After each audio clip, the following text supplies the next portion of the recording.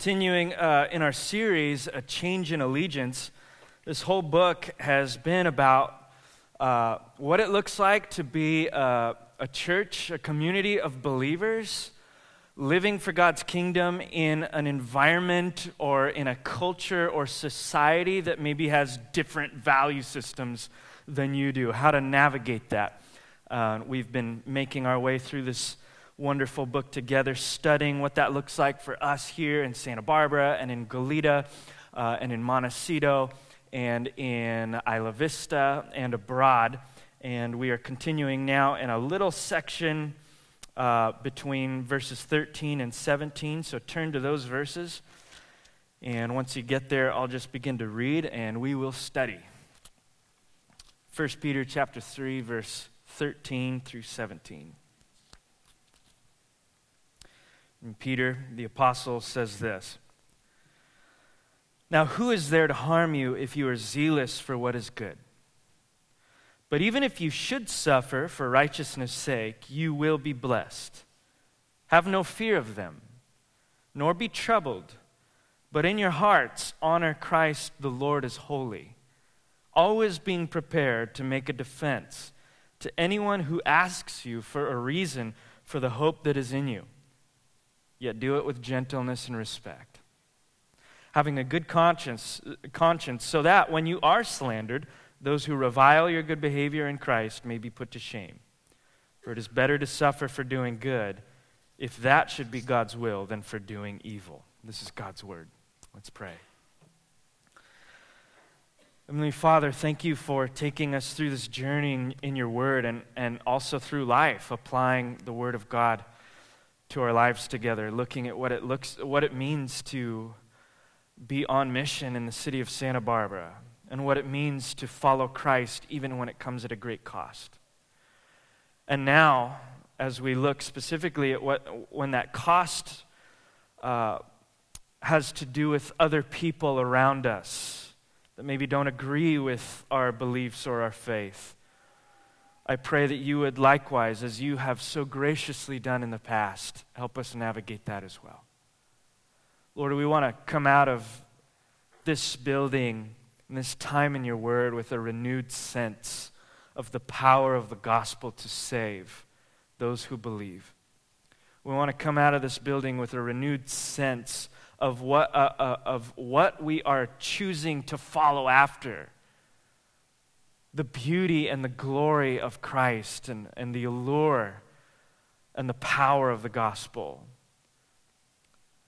We want to know, Lord, that the things that we are willing to lose, our comfort, our security, even our status, doesn't even compare to the wonder of following our Messiah. And Lord, it's easy sometimes in a city like Santa Barbara to forget that. And so, Lord, would you just begin to hoist before us, project before us that picture of that pearl of great price, that treasure in a field that you spoke about, that when that person finds it, they're willing to get rid of anything in order to keep it. We believe that you are that pearl of great price. You are that treasure in the field. And I pray that you would become today more visible to us in our faith, more wonderful, more beautiful, more alluring, and more attractive than ever before. We pray that you would do that by your word right now in Jesus' name. Amen. Amen. Peter, for those of you that are maybe just stepping in to visit, or you've only been here maybe a couple weeks, a little bit of a recap. Peter is writing to a group of Christians who are out of place. Literally, they're refugees and exiles, out of place, and even considered to be a threat to their society. They're not a blessing to society, at least not from society's perspective. They are a blessing. They are ministers of the gospel of Jesus. But from society's perspective, in the first century, they're weird, they're strange, they're outcasts, and they're even a bit of a threat.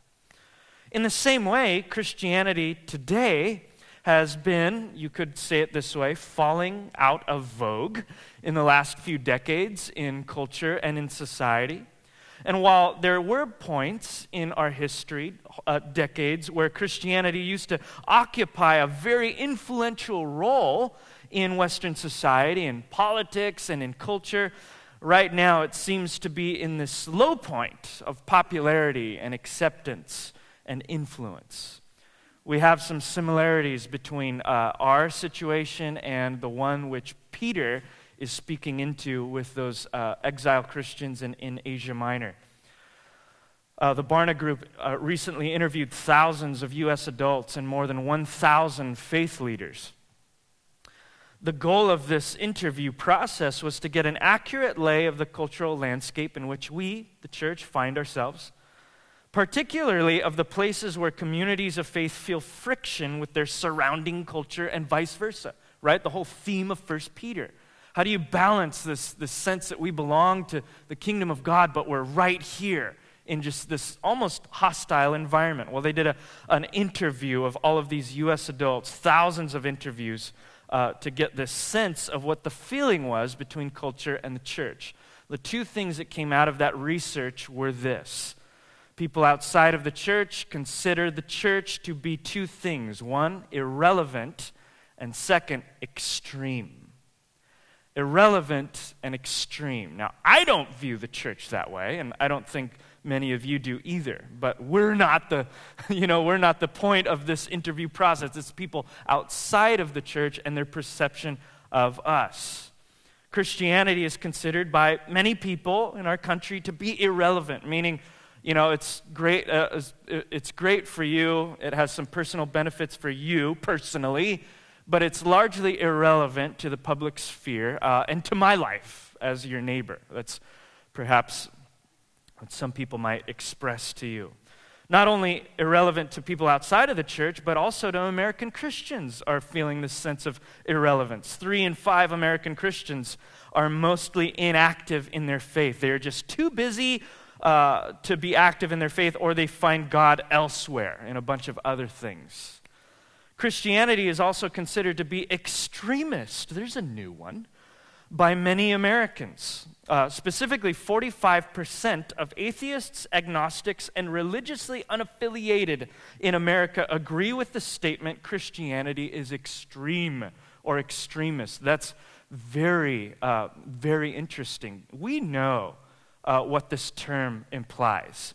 Generally speaking, we use the term extremist to speak of whenever someone uses religion to justify violence against another person. We would call that extremist, right? We would also call it extremist. People call actions that are extremist whenever it's someone refusing to serve someone else because of that customer's lifestyle, or if that lifestyle conflicts with your beliefs. People might call that extremist. We're used to that sort of language, but it's starting to broaden its horizons. Look at this research with the Barna Group. It's not only those things, but also basic practices in Christianity that are now considered to be extreme.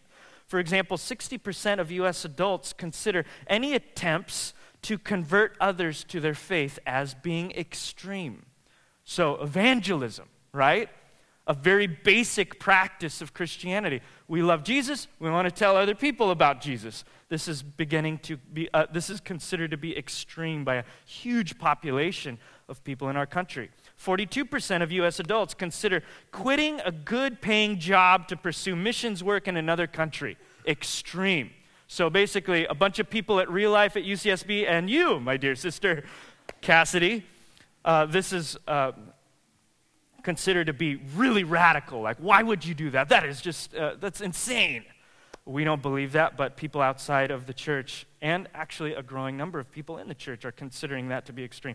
24% of U.S. adults consider waiting until marriage in order to have sex to be extreme and radical. These are lower numbers, but to give you a sense of the perception and belief systems in our world today, specifically in our nation, 18% of U.S. adults believe that regularly donating money to a religious community, or tithing, is radical and extreme. Also on this list are reading the Bible silently in public, attending church on a weekly basis, and volunteering to help people in need. These are basic practices of the Christian faith that are not just considered to be irrelevant, but now extreme, meaning they are floating into my sphere of life, and I consider them to be some sort of a threat to the way that I live. Now, Christianity is not irrelevant. If we believe that Jesus is real and exists and the things that he said are valid and that he rose from the dead and that the gospel of Jesus is the power of God for salvation to those who believe it, it is far from irrelevant, right? Nor would we consider it to be extremist in this understanding of extreme. Or maybe you do consider it to be extreme. But these are largely perceptions of our culture towards us. And that's a big deal. It might not be a big deal for some of you. Some of you might be in this room and you're like, so what? I don't care what the world thinks. Well, the gospel is an offense and it's a stumbling block and I am a stumbling block and I'm good at it. It's like my spiritual gift, is offending people. I don't care what people think. That might be you. And if that's you, stay for the remainder of the sermon. For the rest of us, this is kind of discouraging, maybe, because you actually love Jesus. You think that he has something great to offer the world, and you love your neighbor, and you want them to know what you have come to find, that Jesus transforms lives and cities and the world for his good name. And so you're asking, how in a world where this is true, where people's perception of me is that I'm irrelevant, I don't matter, and I'm actually a threat to their life, how then can I begin to reach out to those very people? We live in a time and a place, in similar ways to Peter's audience, where Christianity seems to be losing its cultural luster. Now, in Peter's day, it wasn't losing its cultural luster, it was this new movement. There was no luster. It was weird and strange and threatening. We're coming out of a period of time, a long period, where it used to be culturally acceptable and culturally mandated, if you would. And it has, for the maybe last 50 years, beginning to lose that luster and popularity. What do we do? How do we effectively reach others in a cultural tide like that? And this letter, and I'm going to get to the meat of it towards the end, but before I do, I want to show you how this Peter's exhortation applies to our situation. This letter is basically telling us that this cultural tide is not an opportunity to be sad or discouraged, but it's actually an opportunity to show more of the true beauty of Christianity to people who need it the most. But before we can see how Peter shows that true beauty, we need to know where things went wrong with us. And I don't mean you specifically, but just our culture and the cultural landscape. It's interesting that if you look through church history, for thousands of years, you see this ebb and flow.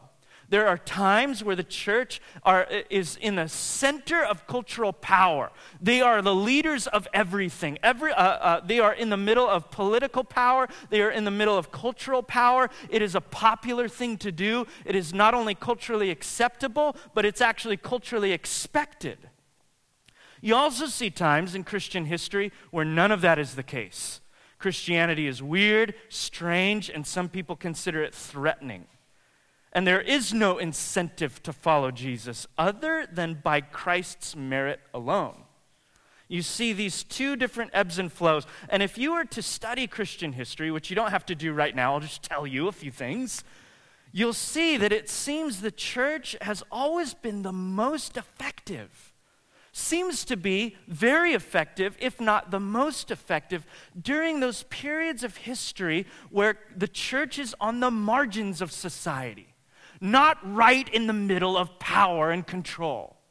It's when we are working from the margins, working inward, quietly, doing things that the church is supposed to do, preaching the gospel and loving those who are marginalized, and pushed out and outcast, and combining those two different things and knowing how to suffer. Consequently, or by contrast, it also seems that in periods of time where the church was right in the middle of power and control, or it was loud and in charge, that there are areas where expressions of Christianity would bubble up that were less effective, perhaps watered down, less powerful. You can trace this all the way to the beginning of the Christian church, when Christ was resurrected and he ascended and he sent his Holy Spirit, and this band of apostles went out and started telling people about him. And the church began to grow, and it began to grow. And people considered it to be strange, this strange sect of Judaism, and eventually considered it to be a threat. And when it was considered to be a threat, Rome reared its ugly head, as it often did when threats were discerned, and waves of persecution began to batter at the door of this fledgling community of believers. And emperors and governors like Vespasian and Titus and Hadrian and many others would just begin to unleash violence against the church in these waves, and yet it did not destroy the Christian church. In fact, against all odds, it seemed that the church just began to erupt with more vitality than ever before, with more population than ever before, with more power and with more to give than ever before. Thousands of years later, we would see the same type of thing in other persecuted countries, maybe not here, but in places like China, where a communist regime would want to impress upon the nation that the Cultural Revolution, squashing any forms of religion, especially Christianity. And yet, over time, what happened? Christianity was not stifled. It grew more in more vitality. It grew more in power. It grew in deeper, more nuanced expressions. By contrast, after those waves of persecution and after the growth of the church in those early centuries, we see that the Christian population actually explodes between AD 100 and AD 310, from 25,000 Christians to 20 million Christians. It just explodes all over the known world at that time. But then something else changes. An emperor by the name of Constantine gets converted, makes Christianity the main religion of the empire, and all of a sudden persecution stops, suffering stops. The cost of following Jesus is rendered almost null and void, and the Christian faith is thrust to the center of power and influence. All of a sudden it becomes an honor and a distinction to become a Christian. It become the best positions in the state and in the community are given to Christians. Christians become leaders everywhere, and there's a lot of good that comes out of that. But there's also a lot of bad things that come out of that too. It was only natural that pagans started to turn to Christianity, but not because they loved Jesus, but because they were seeking to gain position and promotion. And Christianity was the way to do it. It was the popular thing at that time. The reproach of the cross was turned into royal fame and glory. And with that, yes, there were Christians who were seeking to honor Christ and follow him, but there were also thousands of Christians that chose Christianity not because they found Christ alluring, but because of the societal and cultural benefit that it offered them. Jesus would speak about this in Matthew chapter 13, verse 20 through 21. He would describe that as a particular type of soil. He would call it the rocky ground. He said, what was sown in rocky ground, that's basically the person who hears the word and immediately receives it with joy, right?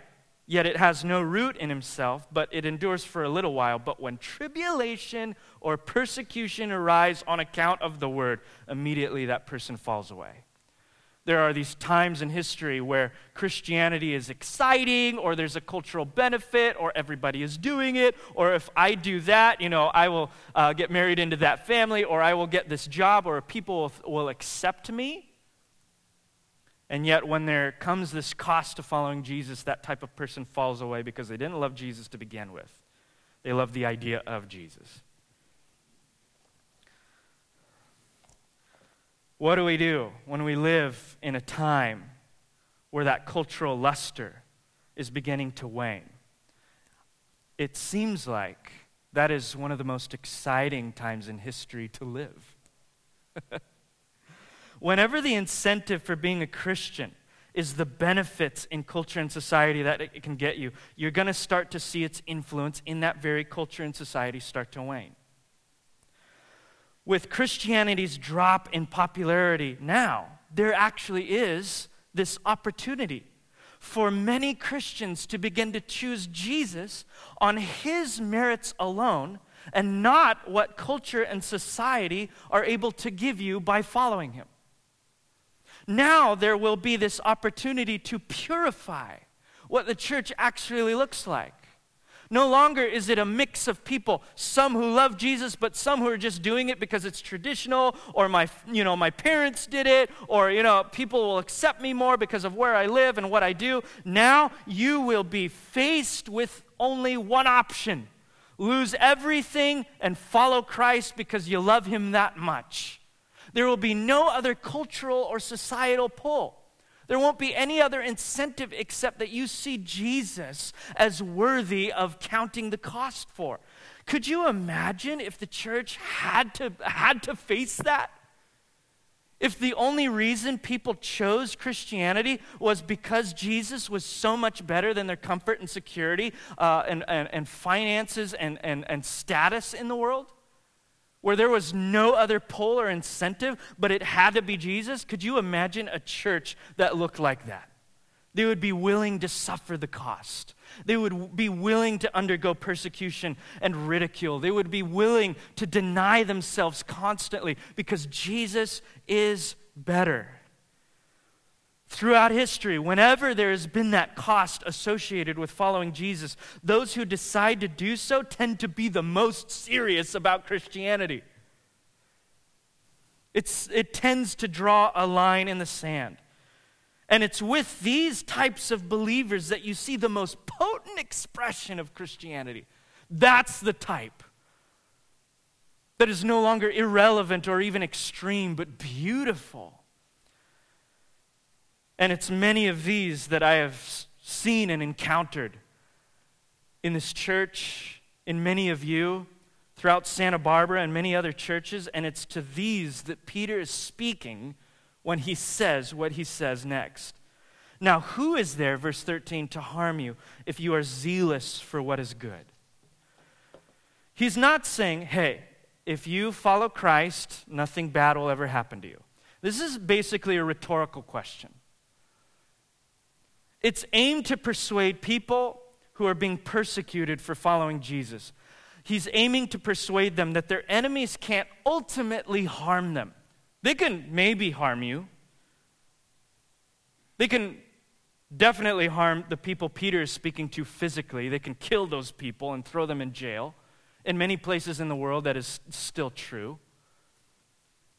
Here in our culture and in our society, people can still harm you by ridiculing you, by hurting your progression perhaps in your career, by ostracizing you and marginalizing you. Those things can happen. Following Jesus doesn't mean those things aren't going to happen. Peter is saying they cannot ultimately harm you. In other words, Romans chapter 8, I think verse 31, if God is for you, who can be against you? Well, there's a lot of people that could be against you, but it's a rhetorical question. If God is for you, who cares? And for this, it's the same thing. Yeah, you might suffer for following Jesus, but who cares? People might ridicule you. You might have people might think you're silly, irrelevant, and extreme, but who cares? Let the power of the gospel have its way.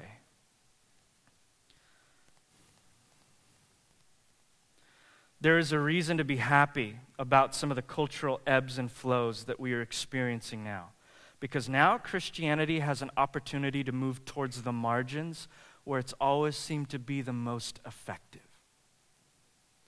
Christian expression can become more purified as those who choose to follow Jesus have to be serious and committed if they're going to do it. They have to understand this real call to lose their life for Christ's sake, as he calls them to. They have to be desperate for the power of the Holy Spirit. It's not always going to be easy. And they have to be deeply aware of God's blessing in the midst of trial. Peter would go on to say in verse 14, even if you should suffer for righteousness' sake, you are blessed. The people in Asia Minor understood the beauty of that statement. I don't know if we always do, because we associate blessing often with not suffering. So when we suffer, we think God is not blessing us. Blessed and blessing is such a weird and sometimes unhelpful term for us sometimes, you know? We use it in a cliched manner to speak of being happy. You know, we might use it in a sentence like when someone sneezes, you know, God bless you. Or we might pray for God to bless somebody. English translations vary in trying to express what blessing means. Some of them say blessed, some of them say fortunate, others say happy. We think of blessing as being happy. But happiness doesn't work very well to express the depth of what this word blessed means. When we think of happy, we think our modern connotation of happy is generally like a psychological happiness. We feel really good. But that's not this robust view that Peter had in mind. Peter probably got his version of blessing from Jesus in the Sermon on the Mount, among many others, where blessing had to do with the coming kingdom of God, where it had to do with God's kingdom in the future breaking forth into the present. And he would say things like, blessed are those who are poor in spirit, for theirs is the kingdom of heaven. Blessed are those who are persecuted for my sake, for the kingdom of God is theirs. There are two words in the New Testament, Greek words for that term blessed. One is eulogio. That's where we get the word eulogy. And it just means a prayer request. Like, God bless them. That's kind of maybe what a lot of us have in mind when we think of blessing. The other speaks of an existing state. To be blessed means you are in an existing state of being. This is what Jesus always used in the Sermon on the Mount, and it's what Peter is using right here when he says, if you should suffer for following Jesus, you will be blessed. You will experience this state of life.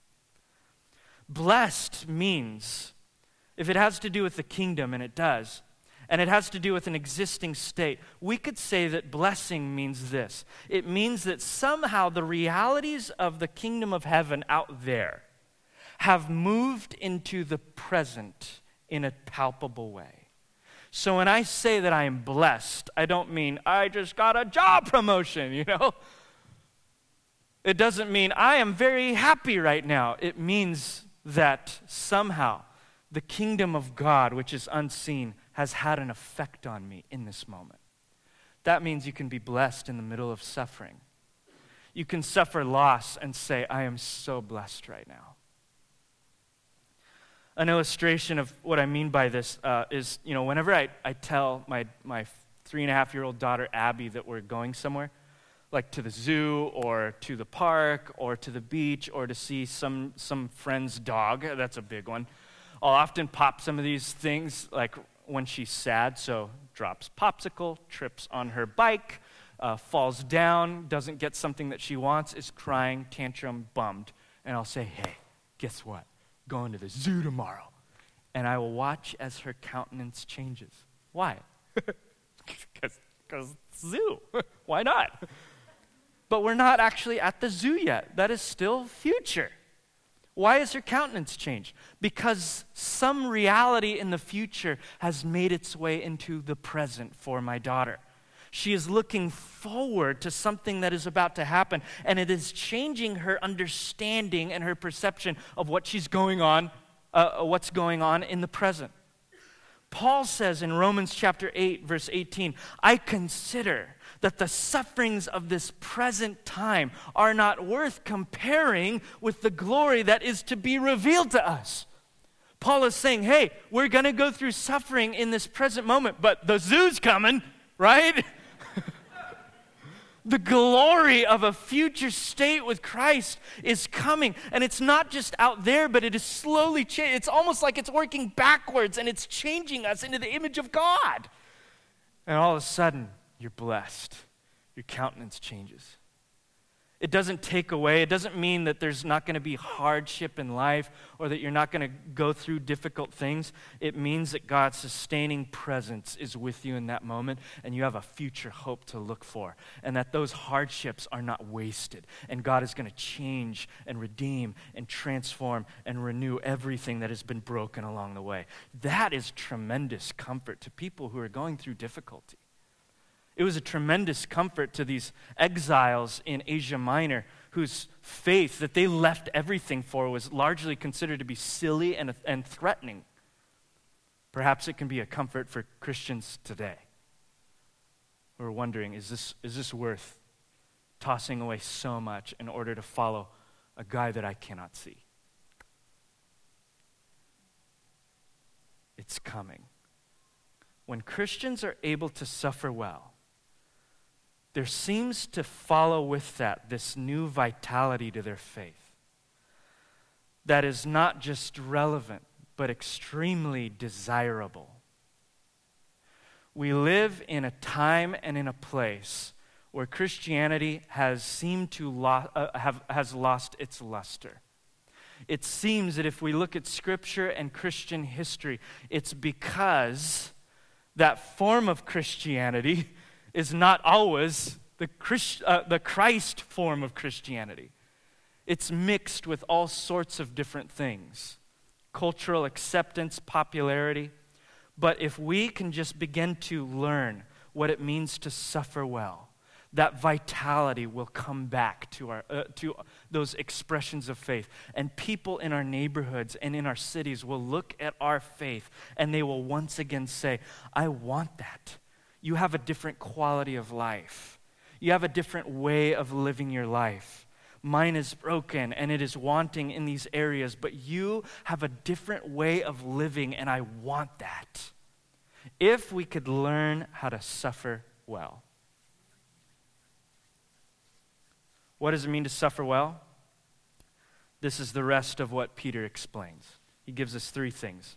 These will be fairly quick, but he says, don't be afraid, number 1.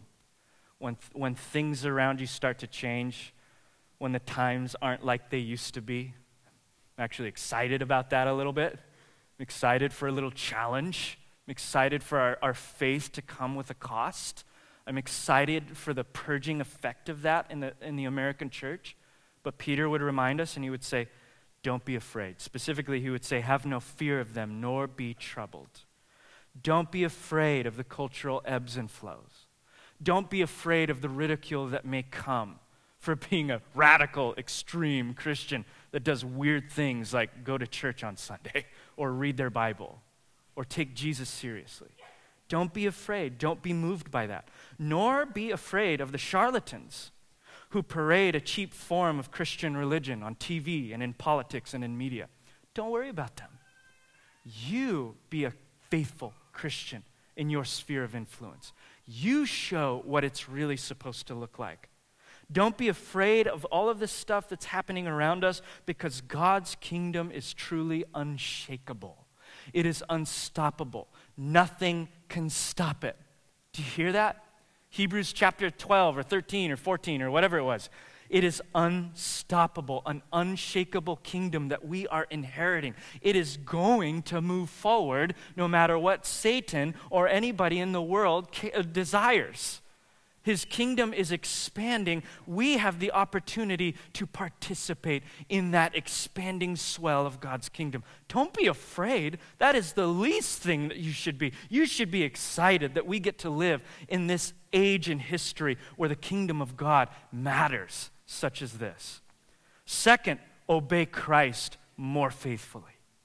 Take seriously everything that he says. Peter says this in a couple of next lines. He says, but in your hearts, honor Christ the Lord as holy. Kind of a clumsy sentence, but this is essentially what he's saying. He's saying to honor Christ as Lord in your hearts means to have an inward attitude of obedience to him that dictates our behavior in the world. That means no more private religion. This is what people view religion and spirituality today. As a private affair.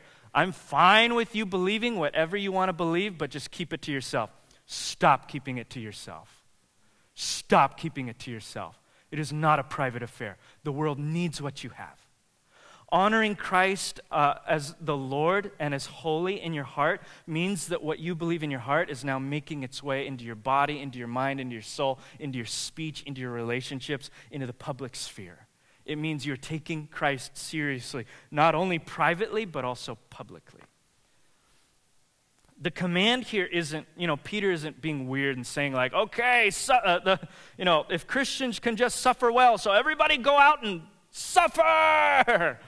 That would be so weird, He's not saying go out and suffer, for suffering is inevitable. We're going to encounter suffering. What he's telling us to do in this line is to suffer well. Suffer the way that a Christian suffers, the way that Jesus suffered. Now, for us, this is maybe a little tricky because we aren't being hauled off to prison or killed, like so many people around the world. But we do have daily opportunities to serve or to deny the flesh, which is a form of suffering. So even if we're not being hauled off to prison or persecuted in that sense, we can still encounter suffering in small ways that will form us through the years by choosing to deny yourself in little ways every day for the rest of your life. How are you suffering? You're, as Paul would say, suffering in the flesh. You're constantly choosing Jesus over your flesh, over your sinful nature. If we can't do that, how can we face prison should that ever come? If we love our creature comforts and our money and our friendships and social benefits, and if we love our positions of power, and if we love our privilege more than what Christ is calling us to, how can we do it when we actually are faced with prison, should that ever occur? Be faithful with the small things. Honor Christ as Lord in your heart. Cling to Christ when it's unpopular now, even when you feel like you're losing, even when it feels like it's difficult. Thirdly, Peter assumes that when you do that, because that is silly, that people are going to look at you and wonder why you're so silly. Even more so, they're going to look at your life and they're going to say, not only are they doing something that is so weird, not doing all of the things that I'm doing. They have a completely different life, and yet their quality of life is significantly better than mine. They're going through difficult situations and hardship, but they seem to be happier than I am. Their marriages are healthier than mine. Their kids are well-behaved and wonderful. And even when they're not, the parents don't lose it. Like they seem to keep their cool. There's something different about them. Peter's assuming that they're going to ask you questions. And his third thing, how to suffer well, make sure you explain your hope. Always being prepared, he says, to make a defense to anyone who asks you for the reason for the hope that is in you.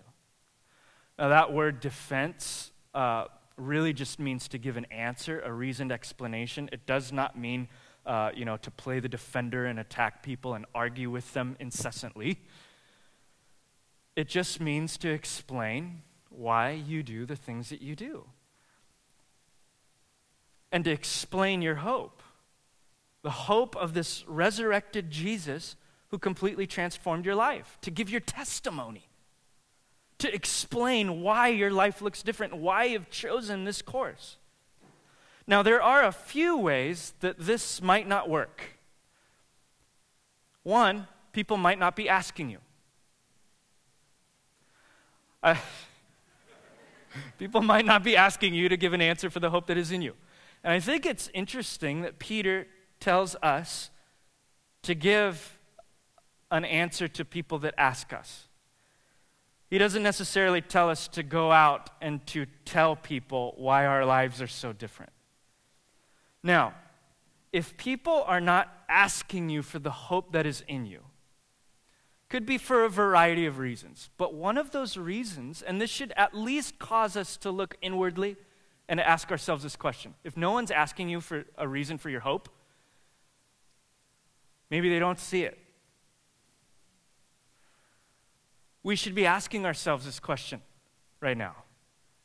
In a time and in a place where people are longing for hope, and they're looking for it in thousands of ways, maybe you're looking in the same places that they're looking. Maybe when they look at your life, they don't see a different quality of life. They don't see a different trajectory in life.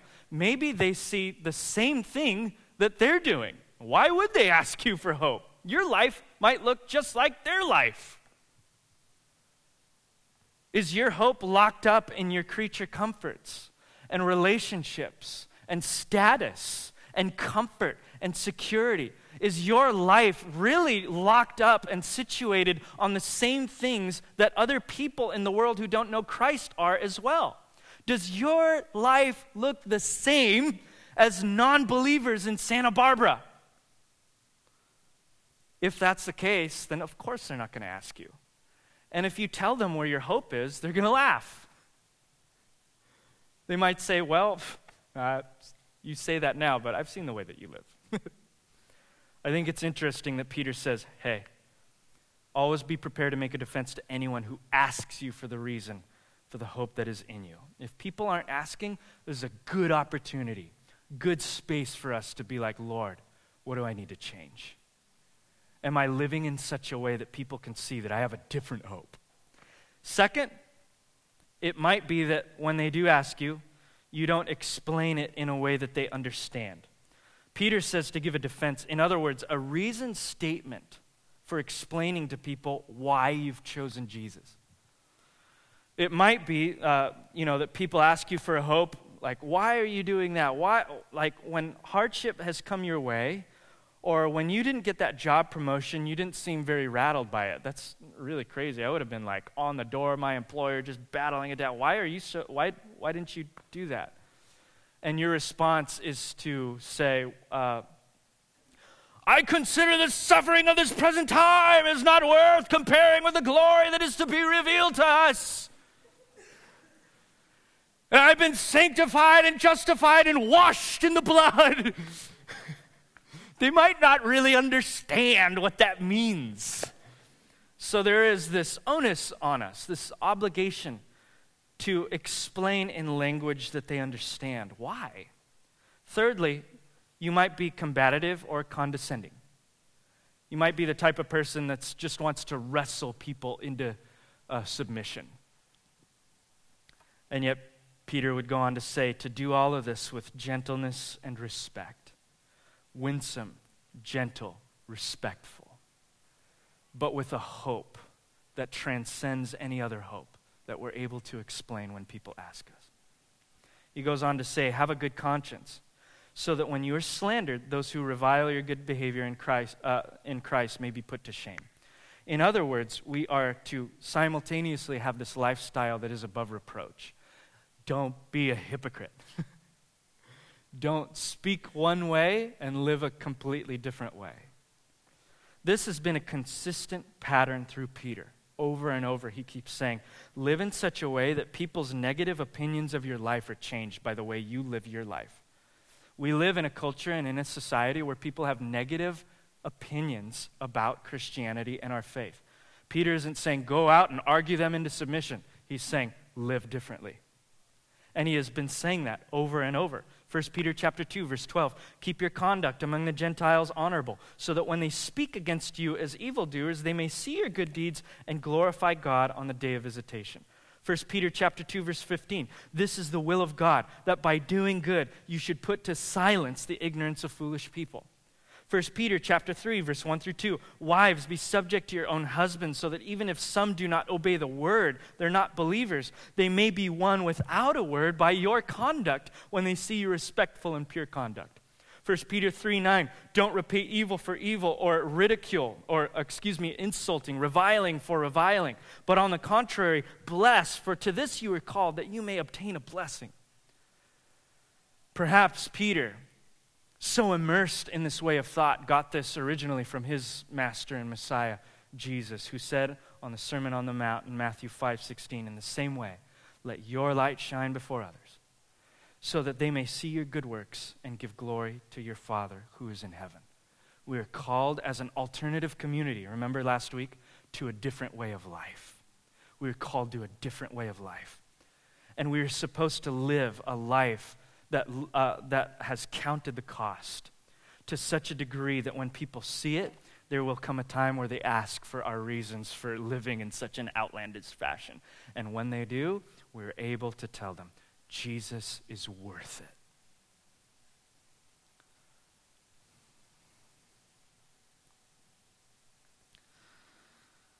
A church that knows how to navigate suffering this way will not only be sustained through suffering, but a group of people like this will be unstoppable. Think of a group of people that is willing to lose anything in order to take Jesus' words seriously. Unstoppable. Who's going to stop them? People going to make fun of them? That's going to stop them? No. People are going to throw them in prison? That's going to stop them? No. People are going to be offended by the things that they say and do? That's going to stop them? No. A church that knows how to navigate suffering the way that Peter outlined will not only find themselves sustained, but they will find themselves unstoppable by showing the true beauty of Christianity, which is not the cultural benefits that sometimes come along with it, not society's opinion, not doing what mom and dad think, not being a part even of a Christian community, but the true beauty of Christianity is Christ himself. That's what Santa Barbara needs to see. That's what we have. And that's what suffering forces us to face on a regular basis. Heavenly Father, as we worship today and sing, I just want to ask right now that you would elevate our spiritual eyes, not onto the sufferings of this present life, but onto the beauty and to the glory of your dear Son. I pray that as we sing, there would be this renewed sense of that call to follow Jesus. That even as in the Gospels, Lord, as you were walking on the shores of Galilee and you looked at those Galilean fishermen who were tending their nets and they were busy just going about their business, you called them, Lord. You said, hey, follow me and I'll make you fishers of men. I pray that throughout this building right now, you would begin to issue that same call. People who are lost and confused, maybe people who are discouraged, maybe people who are suffering right now because they have been taking you seriously. Also people who maybe haven't been taking you seriously. They have not been obeying your word. They have not been walking in holiness. They don't care about the gospel. It's just been in name only. I pray that you would call them out as well. And I pray all throughout this building, Lord, by the Spirit of the living God, Jesus would be here, coming up to people who are just tending their nets. Put your hand on their shoulder and issue that call that has transformed and changed thousands of people for so many years. Follow me. And may we look up today, Lord, and see in you everything that we have ever needed, everything that we have ever wanted, everything that we were created for. And may we rise up and follow you wherever you call us to go. We pray this in Jesus' name.